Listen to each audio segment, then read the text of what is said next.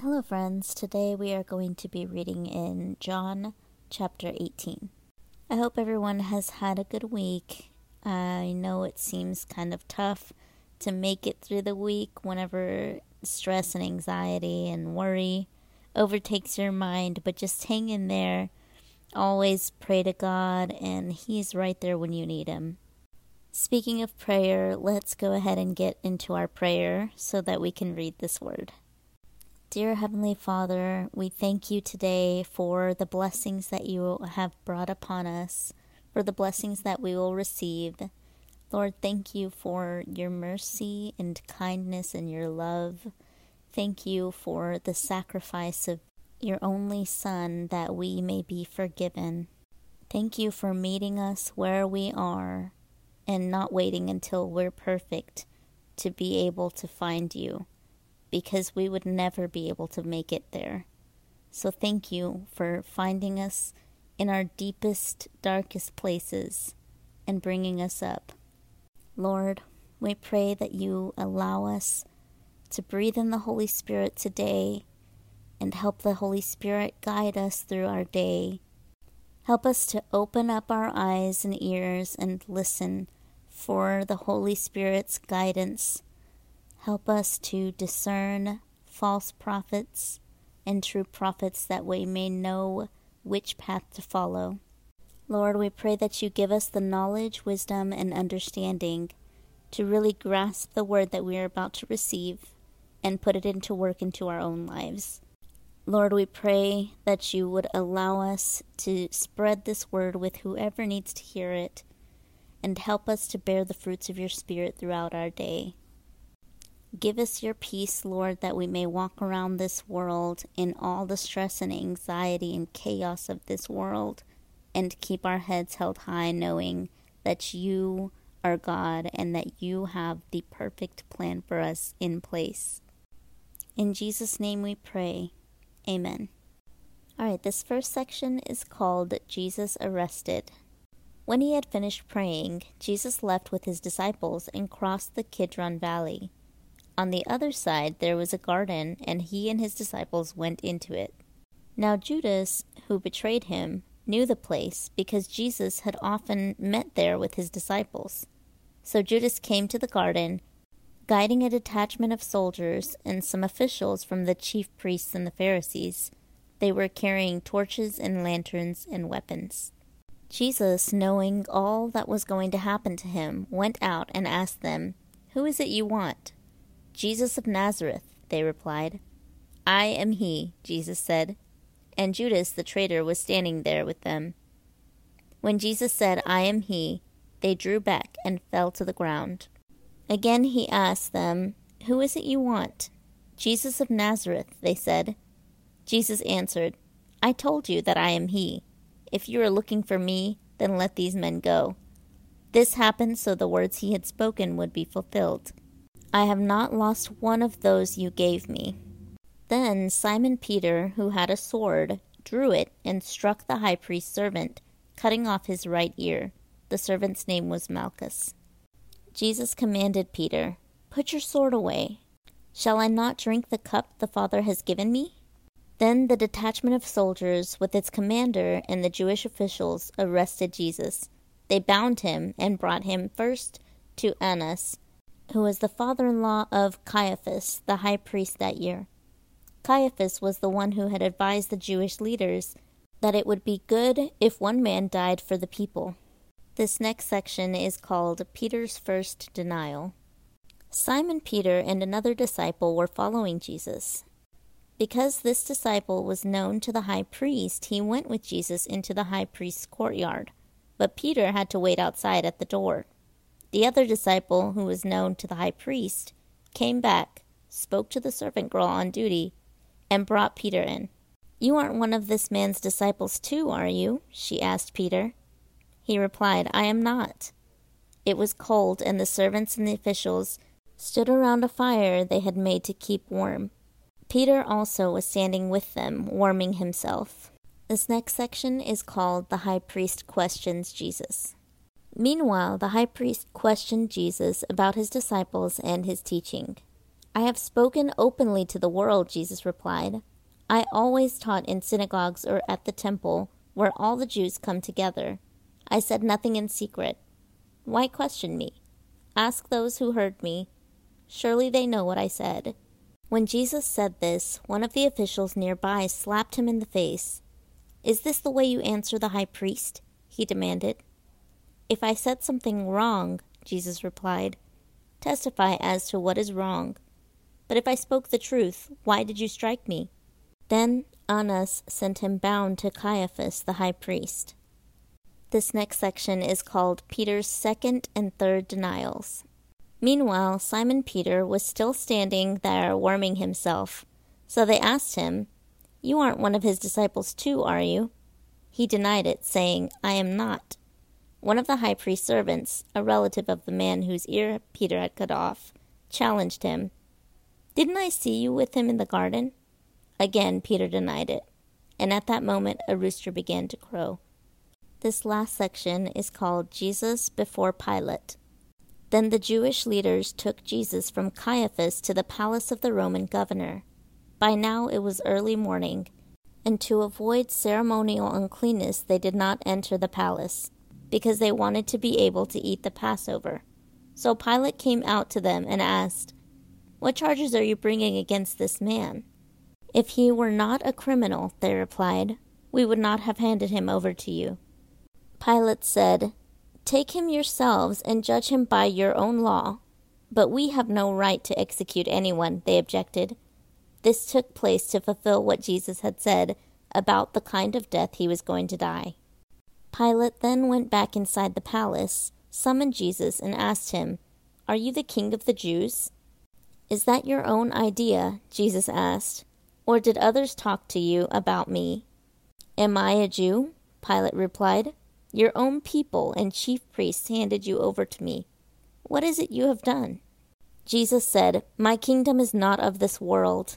If it were, my servants would fight to prevent my arrest by the Jewish leaders. But now my kingdom is from another place.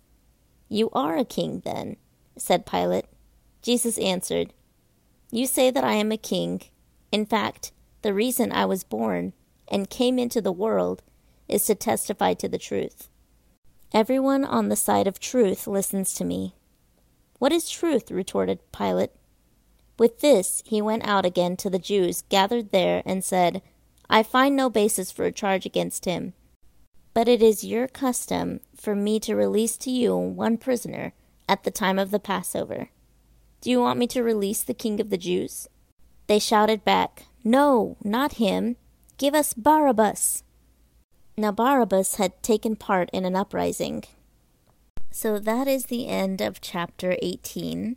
So usually whenever I go over stuff from BibleStudyTools.com, I am having to look back at my phone, remember what I read, and then go into the recording and record.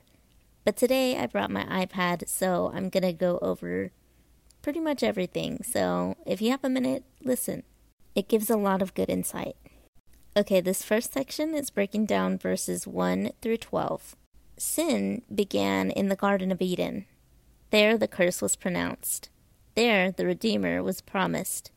And in a garden that promised seed, entered into conflict with the old serpent. Christ was buried also in a garden. Let us, when we walk in our gardens, take occasion from thence to meditate on Christ's sufferings in a garden. Our Lord Jesus, knowing all things that should come upon him, went forth and asked, Whom seek ye? When the people would have forced him to a crown, he withdrew. This part is referencing John chapter 6, verse 15. But when they came to force him to a cross, he offered himself. For he came into this world to suffer, and went to the other world to reign. He showed plainly what he could have done. When he struck them down, he could have struck them dead, but he would not do so.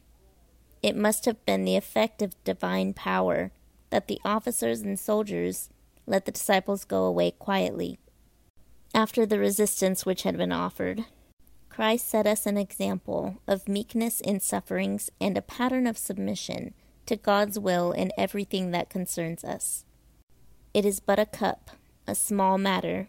It is a cup that is given us. Sufferings are gifts. It is given us by a Father who has a Father's authority and does us no wrong, a Father's affection, and means us no hurt. From the example of our Savior, we should learn how to receive our lighter afflictions and to ask ourselves whether we ought to oppose our Father's will or to distrust his love. We were bound with the cords of our iniquities, with the yoke of our transgressions. Christ, being made a sin offering for us, to free us from those bonds, himself submitted to be bound for us. To his bonds we owe our liberty. Thus the Son makes us free. In this section, we're breaking down verses 13 through 27. Simon Peter denied his master. The particulars have been noticed in the remarks on the other Gospels.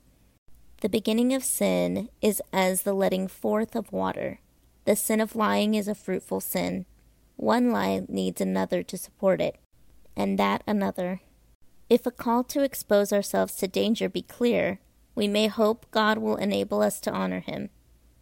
If it be not, we may fear that God will leave us to shame ourselves. They said nothing concerning the miracles of Jesus by which he had done so much good, and which proved his doctrine. Thus the enemies of Christ, whilst they quarrel with his truth, willfully shut their eyes against it. He appeals to those who heard him.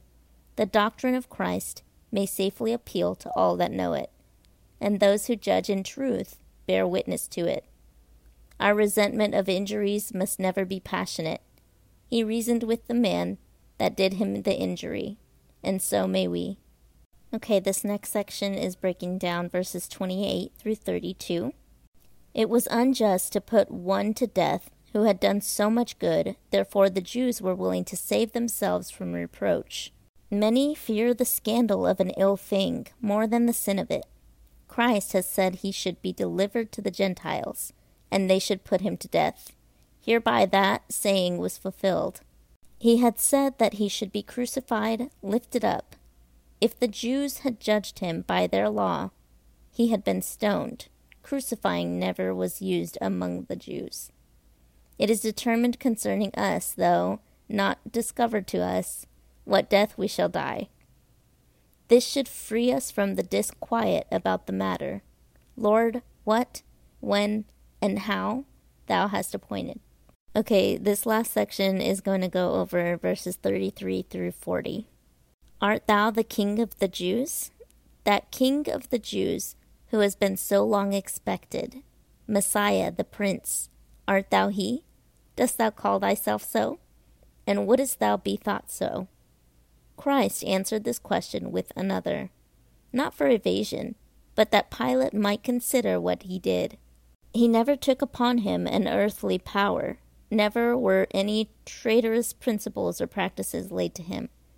Christ gave an account of the nature of his kingdom. Its nature is not worldly. It is a kingdom with men, set up in their hearts and consciences. Its riches spiritual, its power spiritual, and its glory within. Its supports are not worldly. Its weapons are spiritual. It needed not nor used force to maintain and advance it, nor opposed any kingdom but that of sin and Satan. Its object and design are not worldly. When Christ said, I am the truth, he said, in effect, I am a king. He conquers by the convincing evidence of truth. He rules by the commanding power of truth. The subjects of this kingdom are those that are of the truth. Pilate put a good question. He said, what is truth? When we search the Scriptures and attend the ministry of the Word, it must be with this inquiry, what is truth? And with this prayer, lead me in thy truth, into all truth. But many put this question who have not patience to persevere in their search after the truth, or not humility enough to receive it.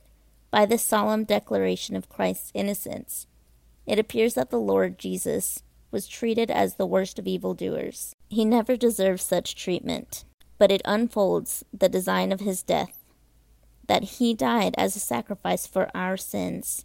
Pilate was willing to please all sides, and was governed more by a worldly wisdom than by the rules of justice.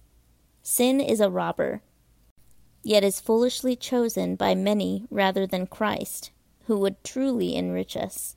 Let us endeavor to make our accusers ashamed as Christ did, and let us beware of crucifying Christ afresh. So that's it for the commentary. I hope you guys found this useful. As always, if you have any questions, feel free to email me, and I will get back to you when I can. Till next time.